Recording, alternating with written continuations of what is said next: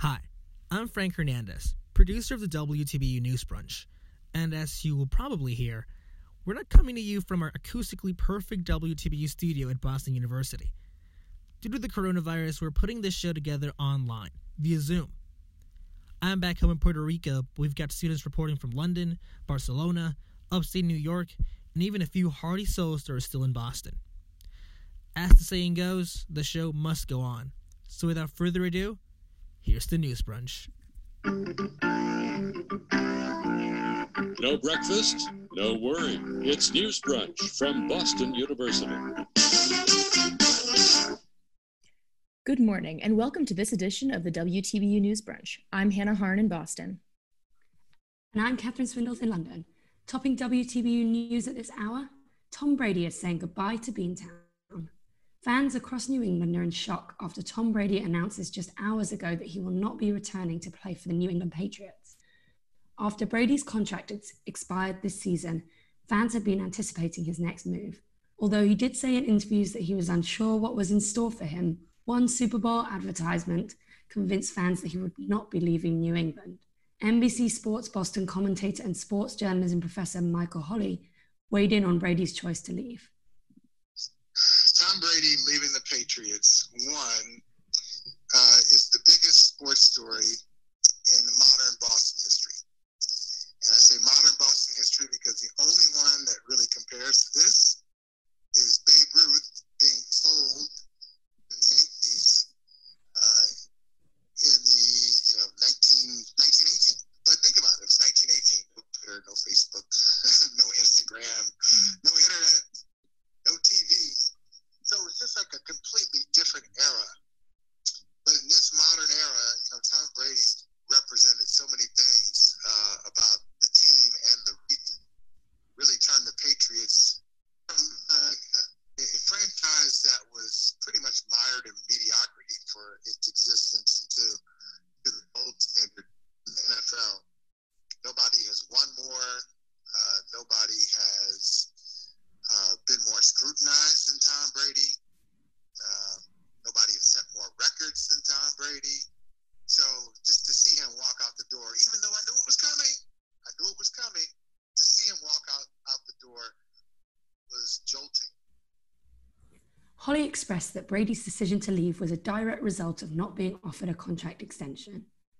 Although the decision was to be expected, fans are still upset. Patriots fan Liv Cuevas is devastated by Brady's decision. I can't believe he's leaving. I really felt like he would stay with the Pats until he retired, so I'm truly heartbroken that he's leaving. And I hope he has success wherever he goes, but I wish he would have just stayed. Brady broke the news in a heartfelt Twitter post where he thanked Pats Nation and said he will forever be a Patriot. With that being said, he also dropped the bomb that his football journey will take place elsewhere. Where it will take place is undisclosed, leaving some fans with even more questions. Holley predicts that Brady will sign with the Buccaneers or the Dolphins, staying on the East Coast. As of yesterday, the United States is reporting more than 3,000 confirmed cases of coronavirus, with a total of 68 deaths. And the White House is emphasizing the importance of self-isolation and hygiene to help protect Americans during the outbreak. At a press conference yesterday, President Donald Trump called for a group effort in preventing further spread, including online classes and event cancellations. My administration is recommending that all Americans, including the young and healthy, work to engage in schooling from home when possible, avoid gathering in groups of more than 10 people, avoid discretionary travel, and avoid eating and drinking at bars, restaurants, and public food courts.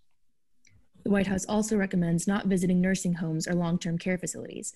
They advise older individuals to stay at home and for people of all ages to avoid crowds and large events. And maybe a bit of positive news on the corona front. Human testing has begun on a coronavirus vaccine clinical trial. First injections of the vaccine, called mRNA-1273, took place yesterday at the Kaiser Permanente Washington Health Research Institute in Seattle. It was developed by biotechnology company Moderna, based in Cambridge, Massachusetts, with researchers from the National Institutes of Health and the Seattle Institute. Over the next 6 weeks, 45 healthy adult volunteers will receive differing doses of the experimental vaccine to measure whether the vaccine triggers an immune response. Dr. Lisa Jackson, who is leading the phase 1 trial, said that going from discovering the virus to conducting trials of a vaccine in just 2 months is, quote, unprecedented. The vaccine is not made from the virus. It does not have any part of the virus. It includes a genetic code that instructs the cells in the body to make a protein that the virus has in order to induce an immune response against that protein. One of the first participants to receive the vaccine was Neil Browning, 46-year-old Microsoft network engineer, who said he is taking part in the trial because he wants his young daughters to be proud of him and, quote, giving them something worthwhile to look up to is important. After a brutal sell-off that gave the U.S. stock market its worst loss in more than 3 decades, the stock market opened slightly higher today. Peter Tuchman, a trader with Quattro Securities, said yesterday, I know the market will rebound. We are resilient. You don't know until you test the resilience of the spirit of human beings going forward. We will get through this, but for now, we're in a time of anxiety.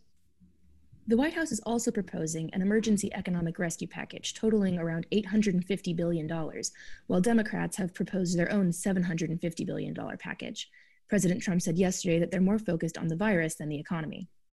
Well, it may be. We're not thinking in terms of recession. We're thinking in terms of the virus. Once we stop, I think there's a tremendous pent-up demand, both in terms of the stock market and in terms of the economy. However, Tuchman voiced concern how the market may react to further injections and attempt to rebound the market. If we're shooting every bullet out of the chamber, leaving us at zero, is there worse economic news on the horizon than we think? Italy has become the country hardest hit by the COVID-19 pandemic after China. There have been almost 28,000 cases and over 2,000 dead since the outbreak was first discovered on February 21st, and there are worries that the US may be next in line if appropriate precautions aren't taken. WTBU's Sophie Eisenberg spoke to Francesca Di Stefano, a friend living in Rome, about how life has changed since the Italian government took drastic measures to contain the spread of the virus. Could you talk a little bit about what the last couple of weeks have been like? In the last 2 weeks, life has completely changed in the country. In Italy now, if you want to leave the premises of your house, you have to have a declaration, a self-signed declaration that indicates who you are. It includes your personal ID information and as a justification for you to go out. If the police finds you and stops you in the street, they will ask you for the self-certification module. If you don't have it, you can be fined. What has it been like, especially in the last week and a half? I can tell you I'm currently pregnant and I can't take a walk outside, which would be really good for me to exercise. So I cannot go out to see a friend. You just have to be home the whole time. Are there any unexpected bright sides that have come out of this situation? So at 6 every day, there is music. People are going to their balconies or terraces or, opening their windows and they start to play music. They sing together. So from one part of the city to the other, you can hear music and people singing together. So I think if there is one good bright side coming out of it is that when we are in a situation of need, Italians really come through and try to help each other and be close to each other. Thanks to Francesca Di Stefano in Rome for speaking to us. The economy is not the only thing on a roller coaster today. WTBU special correspondent Ina Joseph is here with more on how the nasty virus is wreaking havoc on our lives. Hey Ina, crazy times, eh? Absolutely, Catherine. Between university, state, and federal responses to COVID-19, there's a lot to keep up with surrounding coronavirus. I'm here with Dr. Hamer from BU School of Public Health and School of Medicine. Good morning, Dr. Hamer. Good morning. So first and foremost, given the responses to COVID-19, we have President Trump suggesting that people avoid restaurants and bars. Meanwhile, Governor Charlie Baker, since Sunday, has banned on-site restaurant dining. So between federal and state responses to COVID-19, who's doing it right, and is anyone particularly doing enough? That's a tough question. I mean, obviously there's some differences between what's happening at the state and the federal level. The attempts at social distancing are part of the public health response that are important, encouraging good hand hygiene, working from home, and identification of infected people, isolation of those people, contact tracing. All these can help control the epidemic. And the problem is that nobody really knows what the best approach is. There are data from past epidemics, but nobody really does know the optimal way. Some of the experience from Singapore has already been published. I think Singapore is more of an authoritarian society, and they're able to control behavior better than we can in the United States. Is there anything that we can clearly say we should be doing that we aren't currently? I think one of the biggest challenges has been testing. Ideally, if there were substantial resources, contact tracing. So you identify if somebody's infected, then you take a history of who they've been with over the last 5 to 7 days during the incubation period, and then try and identify those people, contact them, have them tested. That's a very aggressive approach that's been used to some degree in China and actually quite effectively in Singapore. But that requires a lot of resources that really may not be feasible for many public health departments in the U.S. When will things get back to normal? Can we tell? So, I think it's really hard to tell. The estimates are that the peak, at least in Massachusetts, may not be until late April, early May. And then things will start to subside. But the reality is that we may have a staged return to normal activities. But I don't anticipate, things really starting to open until, late April, May. Dr. Hamir, thank you so much for speaking with me this morning. You're welcome.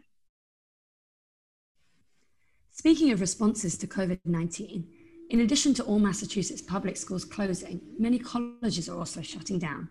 But Boston University is doing a balancing act, moving classes online while allowing some students to stay on campus. While campus may feel like a ghost town, about a third of the student population, 4,000 students, were on campus at the start of spring break, even though the university is encouraging them to stay home. WTBU special correspondent Ina Joseph has been out and about talking to students. We hope from a healthy 6-foot distance. Ina? Yep, I am definitely practicing physical distancing as I spoke with some of the students who opted to remain in Boston. Despite the concerns over housing refunds, food security, and on-campus income, students are still maintaining a positive outlook. Senior Naveen Inam was actually pleased with BU's response. Contrary to public response, I was a little bit relieved because I was thinking about all the negative repercussions of kicking students off campus, which we've seen done with Harvard and MIT. And I think that everyone knows their own health better than the system of BU. And so I'm glad that they gave everyone the individual choice. Having that individual choice proved to be a lifesaver for students like Bailey Connors. For him, going home wasn't an ideal option. Back at home, my mother's immunosuppressed, immunocompromised. So I didn't really want to go home and risk transferring anything I got here to Boston back up to my home in Albany. Beyond the practical benefits of BU's decision, junior Aiden Chaffin has other reasons to see the bright side of the COVID-19 response from BU. It's not perfect, but in a way it's a good opportunity because I get time to reflect on what I want to do after graduation and look at grad schools and also start preparing. So kind of take all the pressures of the semester off my plate. Naveen Inam's looking forward to what every student is probably thinking. I'm really excited to take classes with no pants on. While there are some definite bright sides to the situation, students are still taking COVID-19 seriously, taking precaution with practices like washing your hands and physical distancing. As seniors whose final semesters are being disrupted, both Bailey and Naveen talked about the importance of doing your due diligence and taking personal responsibility so that maybe we can get back on track and be healthy and back to normal in time for milestones like senior week and commencement come May. Thanks, Ina. Grocery stores aren't the only place being overwhelmed in the midst of fear over coronavirus. Gun and ammunition sales are also escalating. Gun shops in Atlanta, Los Angeles, and Idaho had significant lines, unusually high sales, and a store in Idaho even had to put a limit on gun sales. An alarming piece of data is that a lot of these gun sales are by first-time buyers. Some say they are scared they won't be able to purchase guns in the future, while others have purchased out of racist backlash, according to Forbes magazine. And we will have more of the WTBU News Brunch, including a presidential look at today's primary voting. Remember that? Stay with us. That's great. It starts with an earthquake, birds and snakes, an airplane. Lenny Bruce is not afraid. I have a hurricane. Listen to yourself. Churn world serves its own needs. Dummy serve your own needs. Speed it up and knock speed. Grunt no strength. The ladder starts to clatter with fear. With all the coronavirus news, it's almost easy to forget there's a presidential election going on. Or is there? Last night, Ohio Governor Mike DeWine announced the cancellation of the Ohio primary, originally set for today due to the current health crisis. It is clear that tomorrow's in-person voting does not conform and cannot conform with these CDC guidelines. We cannot conduct this election tomorrow, the in-person voting, for 13 hours tomorrow, and conform to these guidelines. Initially, a judge refused to delay the Ohio primary, but in the wee hours of the morning, Ohio declared a state of emergency, nixing the judge's order. 3 other states are going ahead with primary voting today, including Illinois. Lori Lightfoot, the mayor of Chicago, assured the public that voting would be safe. Voters and workers seem to be unconvinced, as turnout is already unusually low. Amid all this political turmoil, I wondered what it must be like for Americans experiencing it from a distance. I spoke to Democrats living in Barcelona about how they have found living overseas during the presidential primaries. It was founded in '74, so it's been around 45 years. And I've been president since 2008, officially. At the time, we were about 30 members when we joined, and we're just over 5,000 now. That's Victor Horcasitas, president of the American Society of Barcelona, a networking group for United States citizens and those from other English-speaking countries living in the Catalonian city. The last few weeks have seen a dramatic change in the Democratic presidential primaries, as a slew of moderate candidates dropped out to endorse Joe Biden against Bernie Sanders. This coincided with the voting period for Democrats abroad, which ran from March 3rd to 10th. The results are expected in the upcoming week. In 2016, almost 35,000 people from over 170 countries voted by post and in centers across the world in the Democrats abroad primary. And Bernie Sanders won just under 70% of the vote against Hillary Clinton. Currently, Biden is forecast to win 7 of the 13 delegates this year. So what's it been like to watch the political madness unfold from a distance? It feels good in the sense I did my duty, in the sense that as a citizen, I voted. But it feels also nice to be disconnected as well, not having to follow the news or get bombarded by it every day. Max Lamb, who just moved to Barcelona from New York in November, says he is enjoying being an ocean away from the mayhem. Meaning, like, if I'm at work back in the U.S., that's often a topic of conversation is politics, and it surrounds us all everywhere at work, socially. So it feels nice to be away from what I consider madness, which is the political system right now. But Will Shank from San Francisco feels differently. He voted for Warren shortly before she withdrew from the race, and although he's lived here with his husband and daughter for 13 years, he still feels unable to disconnect from politics. Painful sort of implosion of the United States is no happier to watch from a distance than it is from close up. All of our friends back in America say you're so lucky not to be here, but in fact, the whole world views it the same way. I wake up and read the New York Times and the Guardian every morning, and it's just as painful, even though we're not physically there. And with the news changing by the hour and constant alerts on our phones, staying distant isn't going to get any easier. Puerto Rico has become the first among the U.S. territories and states to enforce a curfew that essentially keeps people in their homes 24 hours a day in order to stop the spread of the coronavirus. WTBU reporter Frank Hernandez says this is only the latest in a long list of reasons the island is demanding not to be treated like a second-class citizen. In the past 4 years, Puerto Rico has been making a lot of news. From hurricanes and earthquakes to its protests and coronavirus curfew, the small Caribbean island has been far more present in U.S. media than it has been ever before. And now, in the heat of a presidential race, Puerto Rico prepares to take the spotlight once more. On March 29th, the island will go to the polls and vote for their Democratic nominee. The island counts with 58 delegates, more delegates than 22 U.S. states have to offer. However, after March 29th, Puerto Rico will effectively become disenfranchised. Come November, you won't hear their voices. Their votes won't be counted.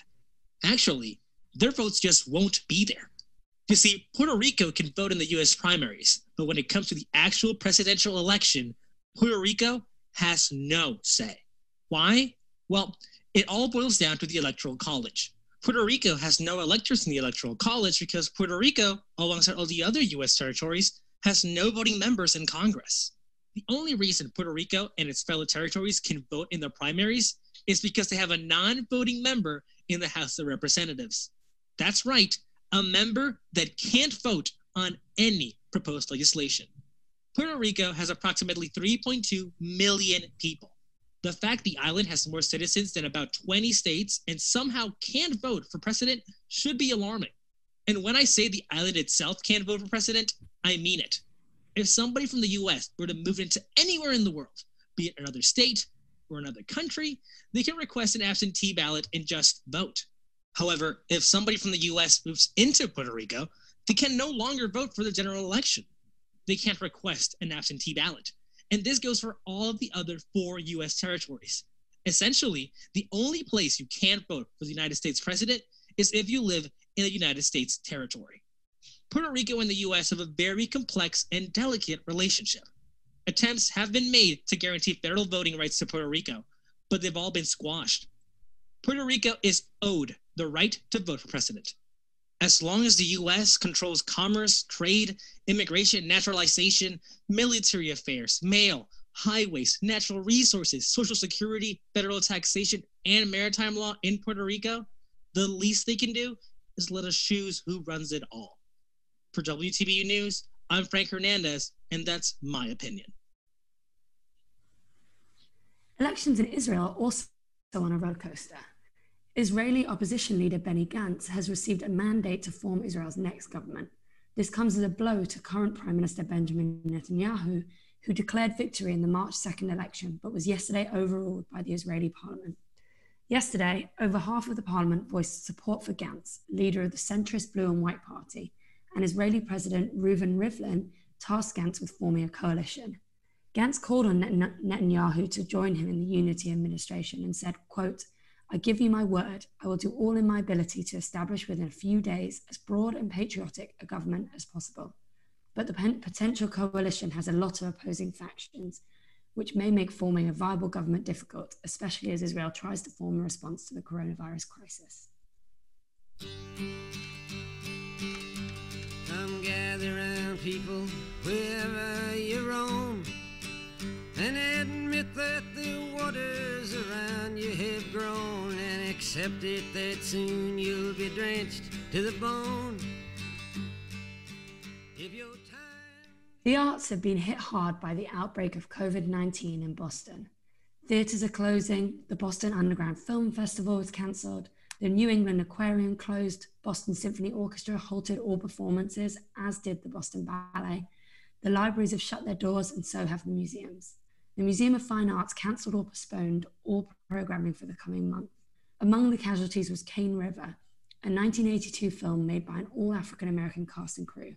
WTBU reporter Sophie Eisenberg says the film was recently restored after being lost for over 30 years due to the director's death shortly after it was made.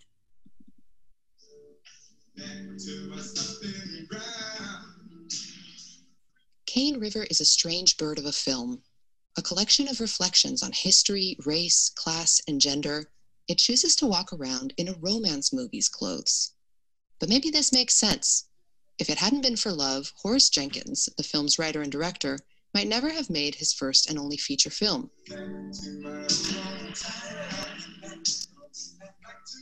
Jenkins was an award-winning documentarian when his girlfriend first took him to her home in Cane River, where Creole people had traditionally lived. The history of these descendants of French and Spanish rule in Louisiana ended up providing the inspiration for the film. And your folks, the Matoyas, they collaborated with the Confederate Army. And to make it even worse, you Creoles down there on Cane River, you don't even identify Klux Klans? Where do you get this information from anyway? From the book, The Forgotten People. Jenkins' background in documentaries probably accounts for the unique flavor of Cane River. The movie seems less interested in keeping us on the edge of our seats than in sharing what the lead characters discover about their history as they read a book called The Forgotten People, which, by the way, is a real book. I think the story within the story, believe it or not, is far more exciting than the story itself. That's Tomi Myrick, who played the lead role of Maria in the film. In addition to acting and directing, she taught theater and African American humanities in colleges for over 40 years. Prior to the Louisiana Purchase of 1803, there were the largest number of free people of color in all of the Americas was in Louisiana. If there was anything to take away from that, it is the history of Louisiana and how complicated, wonderfully diverse our communities are. Myrick is also a native of New Orleans. She says it wasn't until Cane River resurfaced in recent years that she realized the uniqueness and importance of having an all-Black production. The fact that it was an all-Black anything was not shocking or surprising to me, who had gone to all-Black elementary, all-Black junior high, all-Black high school, all-Black university. It was not something that was out of the norm of my sensibilities because, like Zora Neale Hurston, my experiences had only been all-Black everything. But Cane River is rare as a love story as well. The film gives priority to Maria's personal development over her love life, ending with her decision to attend her dream college in New Orleans instead of getting married and becoming dependent on her husband. Myrick was raised by a great aunt with similar values and attended the same college as Maria's character, so she saw nothing strange there either. I was familiar with who Maria was, but who Tomi is and was at that time was already strong and independent. So how to deliver those words was never an option. Maybe the strange magic of Cane River lies precisely in how devoid of fantasy it is. Instead, Jenkins offers us a documentarian's clarity of lens as he pans slowly across the lives of these utterly plausible characters. A portrait of time and place, unearthed over 30 years late. For WTBU, I'm Sophie Eisenberg in Boston. Even Hollywood hasn't been able to escape the impacts of coronavirus. No Time to Die, A Quiet Place 2, Peter Rabbit, and Fast and Furious 9 have all been delayed, and NBC Universal has announced that they'll be releasing some films early on their streaming site. Meanwhile, students in the Boston University Los Angeles program are packing up to head home. Senior Caroline Berry was already planning to head back to the East Coast when she learned that her friends would be leaving LA as well. I was one of the very few people who was already planning on heading home as soon as the program switched into a remote system. So for me, it was a very stressful time realizing that everyone's being interrupted, but especially for people who plan to live out here after graduation, pretty much everyone's plans have just exploded. So while some students like Barry will be able to continue their internships remotely, the large-scale cancellation of events has led many projects to be scrapped and major theatrical releases to be delayed. So things we had already shot were just tossed, things that we were planning to shoot for social media, that was all tossed, and then that means that my boss, who is her main editor, and I have nothing to do. It's a huge chain reaction. First of all, with people not wanting to be near each other, productions have stopped. They were slowing down as studios were closing, but now there's a 10-person maximum, so you really can't shoot any large productions. So that's all been stopped. There's a lot less distribution going on, and in turn, theatrical releases have also been pushed. St. Patrick's Day is usually a big deal in Boston, thanks to its large Irish population. Not so this year. The annual St. Patrick's Day parade in South Boston is cancelled due to the COVID-19 outbreak. All of Boston's Irish bars are also closed, except for those offering takeout food. WTBU reporter Kendall Tamer says that this is the first time in 26 years that the South Boston Parade has been called off. Today is St. Patrick's Day, and normally the streets of Boston would be filled with music and merriment, but today the streets are quiet. Dave Falvey, who organizes the annual St. Patrick's Day parade, says that Mayor Marty Walsh had them cancel the event even before Friday's ban on gatherings of over 250 people. Mayor Walsh called me and let me know he'd spoken with other leaders, and there was a strong feeling that the parade should be canceled, and that thing for sure works for sure. And so I certainly respect that decision, and I understood it. I felt like that's kind of what things were trending. Falvey says the decision wasn't an easy one. Earlier last week, Falvey announced that they would proceed with the parade, but they got a lot of backlash. Then, when they decided they were in fact canceling, others responded with disappointment. We heard from people that when we hadn't canceled it yet, they were pretty outraged because of the risk to the community. And then when we did cancel it, there was a slew of people that were kind of saying that we should have had it anyway, and we shouldn't have canceled it, not that it was really our decision. And there's always been that sort of attitude in Southie that, we got to have this thing regardless of what else is going on, kind of like an us against the world type thing. The parade has been happening in South Boston since 1901 and has only ever been canceled or postponed 7 times since then, 2 of those times being for World War. It has been rescheduled a few times due to snowstorms and blizzards, but Falvey said that this probably won't be the case this year. But just knowing that hypothetically, let's say if we did like a halfway to St. Patrick's Day parade in September, all of that work that would go into that, and then I'd have to turn around essentially and do it right over again for the March parade. So, we already spent a lot of time and energy essentially for nothing because this got canceled, and so I think we'll just kind of take it as a loss and move on. The parade honors Irish heritage associated with St. Patrick's Day and military service in association with Evacuation Day, an historical event and holiday in Suffolk County. So, though people will be disappointed to have this staple event missing from their festivities, Falvey believes that for now it's best to be safe and that next year they'll just have to make the parade bigger and better than ever. For WTBU News, I'm Kendall Tamer in Boston.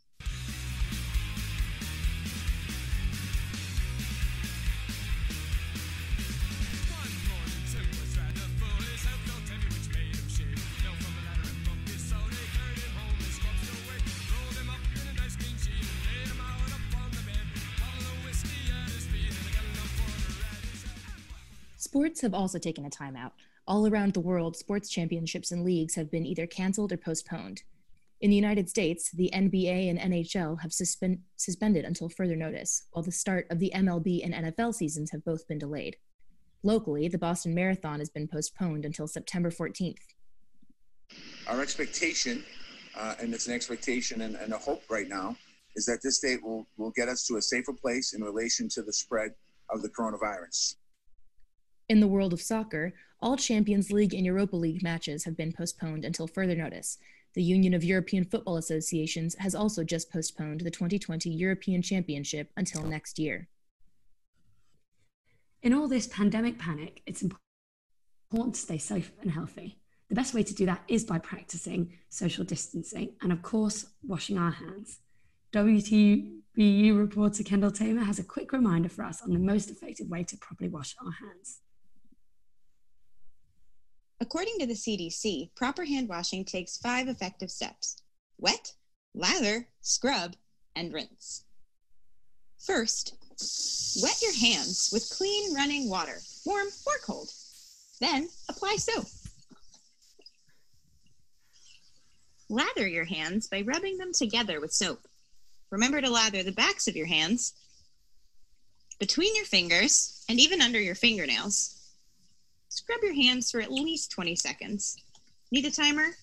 There are a few little ditties you can hum or sing to yourself with choruses that are exactly 20 seconds long.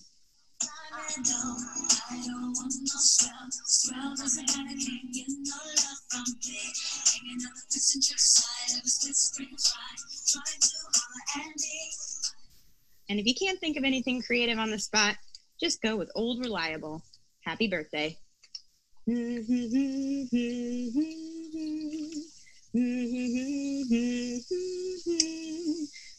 Once you're all scrubbed, rinse your hands under clean running water. Then dry your hands using a clean towel or air dry them. For WTBU News, I'm Kendall Tamer in Plattsburgh, New York. Wash your hands, everybody come along. And while we all work hard to take care of our physical health, let's make sure we watch out for our mental health too. It's going to be a tough time, and we'll only get through it if we're kind to each other, whether that be family, friends, or the staff at the grocery store. And we have to be kind to ourselves and make sure to find joy where we can. Like, have you seen that video of the penguins at the Chicago Aquarium? Since they had to close to the public, Shed Aquarium let the penguins explore the exhibits. Seeing Wellington, a 30-year-old rockhopper penguin who is one of the oldest in the United States, overcome with amazement looking at the fish was truly heartwarming. I bet he was flipping out. And finally, Thursday marks the first day of spring, which will be the earliest the season has begun since 1896. So from our WTBU News team, coming to you from across the world this morning, happy spring. Buona primavera. Feliz primavera. Joyeux printemps. Feliz primavera. Fröhliche Frühling. And that will do it for this edition of the WTBU News Brunch. I'm Catherine Swindles in London. And I'm Hannah Harn in Boston. We leave you now with Antonio Vivaldi's Four Seasons, Spring. Stay healthy and enjoy the outdoors.